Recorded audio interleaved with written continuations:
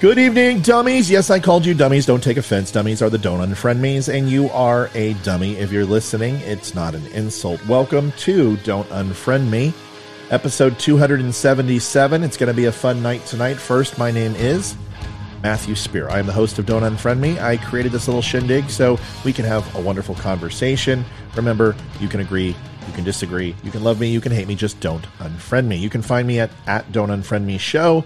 And that's all the promotion I will do. You can also go to don'tunfriendme.com and pick up a t-shirt like this one. That's really cool. Now I'm done. Episode 277, we're talking about, I know the word, insurrection. It drives you crazy. You hate hearing it. We're going to have a conversation tonight. We've been online. It's one of my biggest online shows ever. We had almost 200 people on. We had almost 3,000 comments. This is a controversial topic. You're not going to like what I have to say, or maybe you will, but either way, I'm going to tell you the truth. That is what I'm going to try to do. I hope you stick around. I hope you watch. I hope you enjoy. Let's get to these brief words. You can go right here and fast forward to that minute mark if you want to skip this, but it is kind of a cool song and a cool intro, and I had Steven Spielberg do it, so you might want to go ahead. It cost me a lot of money. I'll be right back.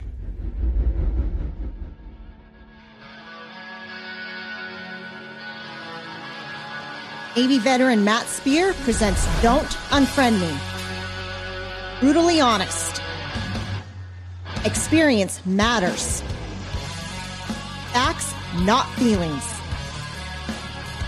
To the point. And always direct. No safe spaces. You can agree or disagree. You can love him, you can hate him. Just don't unfriend him. Sit back, relax. Don't Unfriend Me starts right now.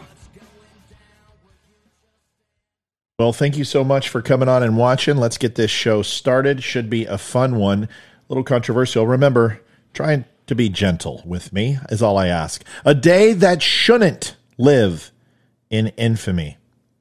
Remembrance or political theater, which one is it? I remember clearly the Senate debate between John F. Kennedy and Richard Nixon for the presidency. And I'm really not that old, but I watched it several times in college debate and during reruns on the news. For the first time in the United States history, a debate between major party presidential candidates was shown on television. Kennedy emerged the apparent winner from this first of four televised debates, partly owing it to his greater ease before the camera than Nixon, who, unlike Kennedy, seemed nervous and declined to wear makeup, of all things. Nixon fared better in the second and third debates, and on October 21st, the candidates met to discuss foreign affairs in their fourth and final debate. Less than 3 weeks later, on November 8th, Kennedy won 49% of the popular vote in one of the closest presidential elections in U.S. history, surpassing a fraction of the 49.6% received by his Republican opponent, Nixon. It was the closest race in history, and it could have been because of the lack of preparedness of Nixon's team. I alluded to the lack of the makeup that Nixon refused, but it was more than that.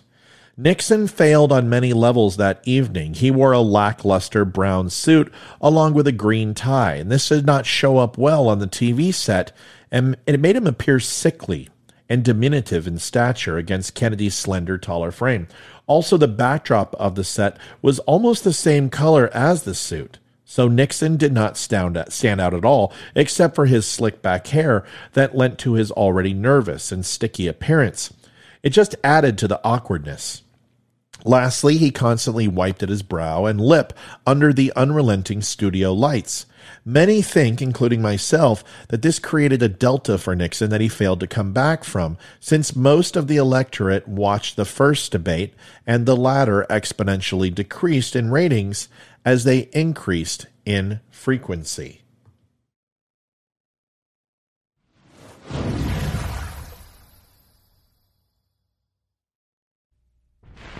Good evening. The television and radio stations of the United States and their affiliated stations are proud to provide facilities for a discussion of issues in the current political campaign by the two major candidates for the presidency. The candidates need no introduction. The Republican candidate, Vice President Richard M. Nixon, and the Democratic candidate, Senator John F. Kennedy. According to rules set by the candidates themselves, each man shall make an opening statement of approximately 8 minutes duration and a closing statement of approximately 3 minutes. In other words, political theater was born. Well, at least it came to adulthood in the analog world and began its journey into a digital one that day. The difference between then and now is that political theater was played for the audience's judgment and dissemination. It is now played for votes and a race to wokeness. There are those who maintain that the phrase political theater is meaningless because all theater... I'm sorry about that. Let's exit out of this. That is a glitch. Good evening. And I'm sorry. There are those who maintain that the phrase political theater is meaningless because all theater is political. I would be the first to agree. Since the core of theater is the live performance of social conflict before a live audience, its political nature is obvious. Directly or indirectly, theater, which among other things is a social gathering, explores rules of behavior, social relations, and the uses of transformations of power. That said, there has been over the last 150 years or so a historical basis for specifically labeling some theater political.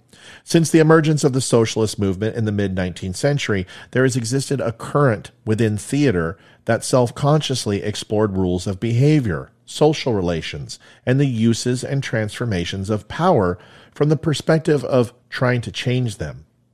And no matter if you think that if all politics are theater or not, we can all certainly agree that virtue signaling and false outrage may have entered into the medium and has increased the level of proclivity to be nothing more than stage drama personified through your LCD panel.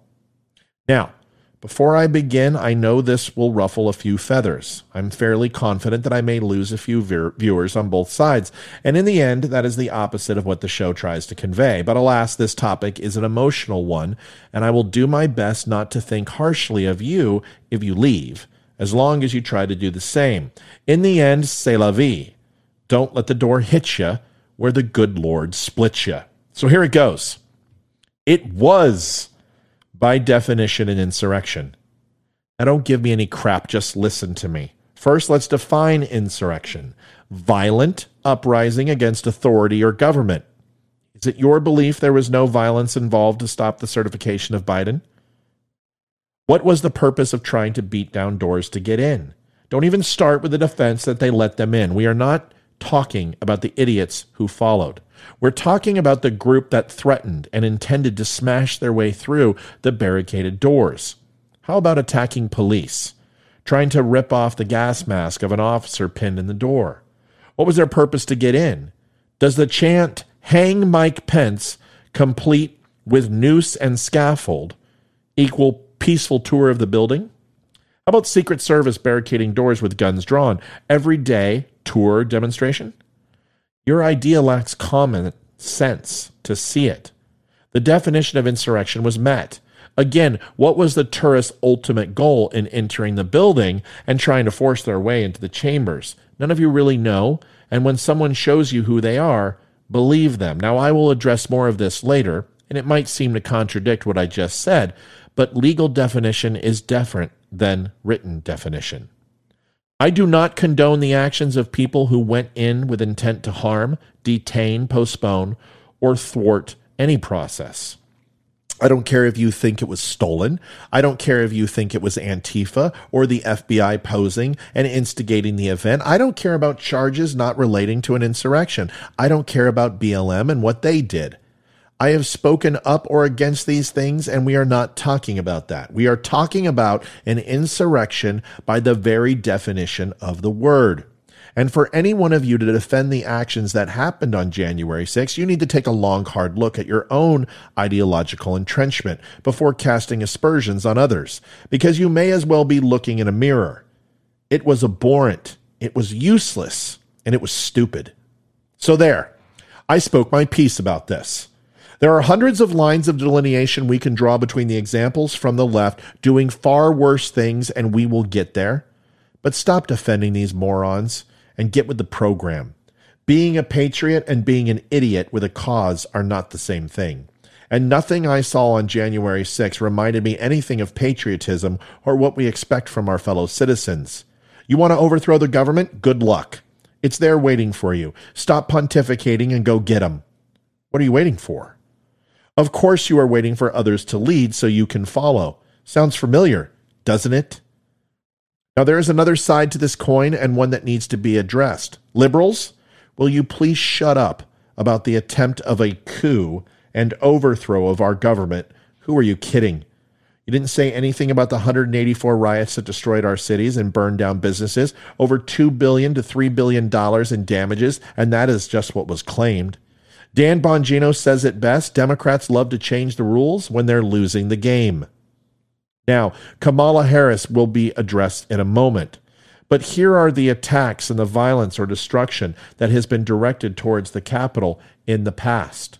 Fire damages, the U.S. Capitol during the War of 1812, congressional violence erupting during the lead-up to the Civil War. On July 2nd, 1915, a former German professor, Harvard, Erich Munter, planted a package containing 3 sticks of dynamite in the Capitol near the Senate reception room.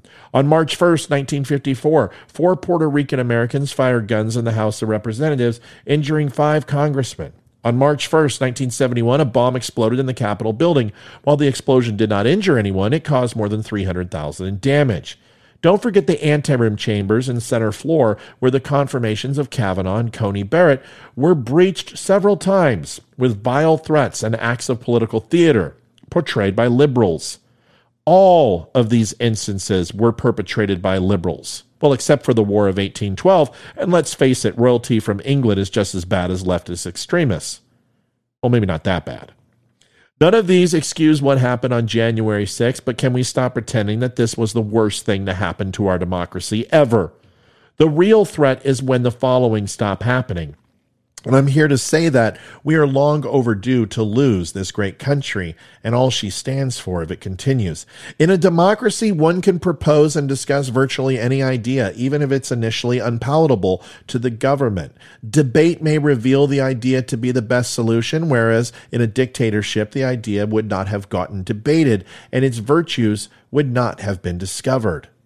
In a democracy, citizens and their ideas get heard. Hence, without democracy, people are more likely to feel unheard and frustrated and to resort to violence.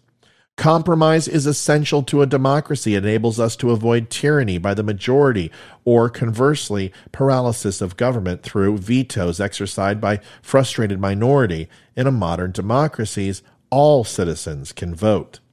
Hence, government is motivated to invest in all citizens who thereby receive the opportunity to become productive, rather than just a small, dictatorial elite receiving that opportunity. Does that sound like anything resembling our country today? It doesn't.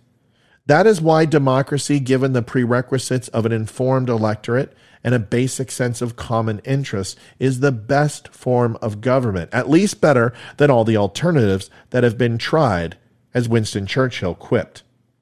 Our form of government is a big part of the explanation why the United States has become the richest and the most powerful country in the world. Hence, an undermining of democratic processes in the United States means throwing away one of our biggest advantages for the rest of the world. Unfortunately, that is what we are now doing in 4 ways. First, political compromise has been deteriorating in recent decades and especially in the last 5 years. Second, the media machine has sown division and derision towards the political process and generated a sense of hopelessness and despair about our system of government. And although the sentiment might be accurate, the consistent bias and finger pointing to the other sides is causing a rift in the citizens of our country and a misaligned target on the respective parties' backs. Third, money in politics. There is nothing more detrimental to a democratic republic than greed, power, and legal bribery. In 1816, Thomas Jefferson wrote, "I hope we shall crush in its birth the aristocracy of our moneyed corporations, which dare already to challenge our government to a trial of strength and bid defiance to the laws of our country." Lastly, the political theater that has now become more than pomp and circumstance, like a well-worn suit or applied makeup. I'm talking about using tragedy and bereavement to line the pockets of the elite with political capital. Today, our Vice President of the United States demonstrated why she is single-handedly the dumbest horse's ass to ever hold the office. Without so much as a pause of reflection or guffaw as the words escaped her lips, our resident idiot incanted the following.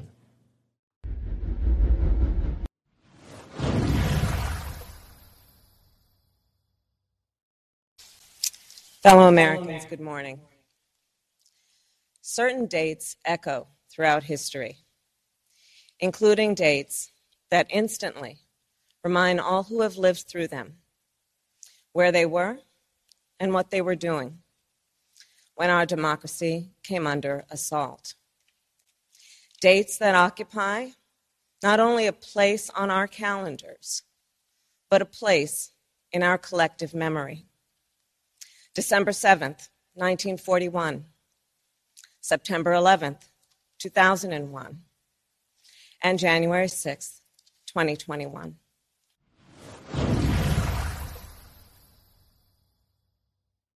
January 6th left 5 people dead, dozens more injured, and yes, I fervently agree that this was as bad of a situation as was improperly handled to begin and end with. But she compared that to the 9/11 terrorist attack that killed almost 3,000 Americans and the assault on Pearl Harbor in 1941. In the Pearl Harbor bombing, more than 2,400 Americans lost their lives. Now, I want to be the harshest critic I can because these comments are not only devoid of any intelligence, but they are based on emotion and unbridled rage. Now, I haven't confirmed this at the time of writing this, but a contact I have who is close to the situation has told me that Kamala Harris was evacuated on January 6th from the DNC due to a pipe bomb incident. I have added this to the final show. That is confirmed, and the news has been dropping for about an hour now in regards to confirming the story about Kamala Harris. The timeline says that Capitol Police and the Secret Service evacuated an unarmed protectee at approximately 1:14 p.m. 7 minutes later, the 4 people, among them the White House official and a former law enforcement official, confirmed that Harris was the Secret Service protectee identified in the timeline, which has circulated on Capitol Hill for some time. Now, it becomes more clear after hearing this news, it doesn't excuse her ill-informed and completely dispassionate proclamations, but it helps you understand that she is emotionally invested in this event, and this obviously completely unhinged her to make calculated and level-headed comments on the public stage. Let's be clear, the Democrats and Biden administration are failing and flailing, and not just at a couple of critical focus, but everything they do. This entire event from Remember 1/6 to the candlelight vigils today that had no candles present is all political theater and a way to garner sympathy from the mass public. Biden used the stage to make political hacks at Donald Trump, and they tried to lure him into losing his cool. It was all so plastic and completely false. As they used hating Trump to justify their run in 2020, they're now going to use the insurrection to hang on every Republican's neck in an effort to salvage any of their seats that are all up for grabs.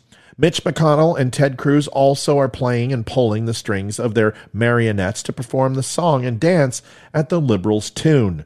It is all so contrived. It is all so fucking phony. They can't impeach Trump anymore, so they may as well make it look like they have any hope of tying this to him and bar him from running again. Ever again. Who can't see that this is what this is about? The design of all this is truly that. It has nothing to do with the threat of a reoccurring January 6th or the possibility of thwarting democracy. That is as much lunacy as those that think Trump is coming back to power and will execute the traitors from the stolen election. The real issue is we are being led by fearful people, or the fact that these people are not our leaders at all. They are our representatives, and they work for us. Designating the Capitol riot as an insurrection by the rule of law is absurd. Even by the high standards of sophistry we've come to expect from the left. Most riots, whether they are directed against hunger, job cuts, racism, environmental damage, or fraudulent elections, have a political dimension, but that doesn't mean they are all insurrection by the letter of the law. Insurrections are in fact incredibly rare, especially in free Western democratic societies. For rioters to be insurrectionists, they must have a concrete goal to seize or overthrow part of the machinery of government. But it's clear that those who stormed the Capitol on January 6th had no more of a planned objective than the BLM mobs who smashed and burnt retail businesses last summer, and were cheered on by Democrats as they did so, especially Kamala Harris, who bailed out and raised money for rioters. Is she an insurrectionist too? In retrospect, it now seems clear that the Democrats who have talent for misrepresenting events for their own purposes used the riot in the same way Adolf Hitler used Reichstag fire in 1933 as an excuse to persecute their political opponents for domestic terrorism. If ascribing this motive to all Democrats is too harsh, I would argue that those not guilty of such cynicism are nevertheless guilty of dramatizing and romanticizing a squalid riot into an insurrection attempt. Of course, some outbreaks of violence in senatorial or parliamentary buildings have been insurrections. You could call the stabbing of Julius Caesar in a meeting of the Roman Senate in 44 BC an insurrection, because it was planned and had a purpose to remove a man whose power seemed to threaten the Republic. But the crowd in Washington on January 6th had no plan that we are aware of. They traveled there in enormous numbers to show how angry they were that voting norms and safeguards had been cast aside like refuse. A small number from this gigantic peaceful crowd were guilty of trespass and violence, and will no doubt receive whatever punishment fits their crime or whatever the government wants to do. The Democrats always look to milk any event for propaganda against Trump. They have endlessly lied about how Trump never condemned the white supremacists who marched in Charlottesville in 2017, for one example. He did condemn them. And if Lincoln or FDR had said what Trump said about Charlottesville, their words would have been memorialized in chiseled stone and embroidered in gold lettering. Go read it sometime. Trump cannot be criminally charged for an insurrection attempt because no insurrection attempt took place, nor can he be charged for the riot because he didn't plan it, take part in it, or encourage it. You can stage all the political theater you want. You can use the literal meaning to objectify and quantify anything you want, but the law is a different matter. And just because you say something like Trump led an insurrection, or that Pearl Harbor, or 9/11, and now January 6th should live in infamy, doesn't mean it is true. Because half-truths are half-lies. And for some reason, we are focused on the brown suit and green tie and the lack of makeup, and not looking at the character of the man or woman in front of us. That is why we are all being duped to make something that has no business being associated with two of the most horrific events in U.S. history. Just like they have tried to align Trump with the very worst in history with the likes of Adolf Hitler and the KKK. It is all stage theater, folks. And it's time for all of us to stand up and walk the hell out. Folks, that's it for my show tonight. Thank you for watching Don't Unfriend Me. I appreciate it. That's the end of 276. Or actually 277. Tomorrow is 278. It is Red Friday. Make sure you wear your red. Remember, everyone deployed. We're going to have one of the Wright brothers here. They are an amazing talent. It should be a great show live with Leroy, Amy, and Edward. Please stop by. I'll make sure I throw a link your way. If you would do me one favor, I'm going to go out like I always do on the Veteran Crisis Hotline, 1-800-273-8255, press 1. Traumatic brain injury, stress, anxiety, depression are all real things. Please do me a favor. Reach out to a vet. If you can't, reach out to me. I'll make the call with you. If you can't do that, stop by my site at don'tunfriendme.com and give me a chance to help a veteran by calling that number. If you have any questions, I'm always open to answer any of them. Remember, it's completely anonymous, and if you are not a veteran, they will never turn you away. People Live, great to see so many on. I'll be right back to answer some of your comments. Remember, you can join me at 8:30 Eastern every night. I'll see you tomorrow at that time. Have a wonderful and God bless.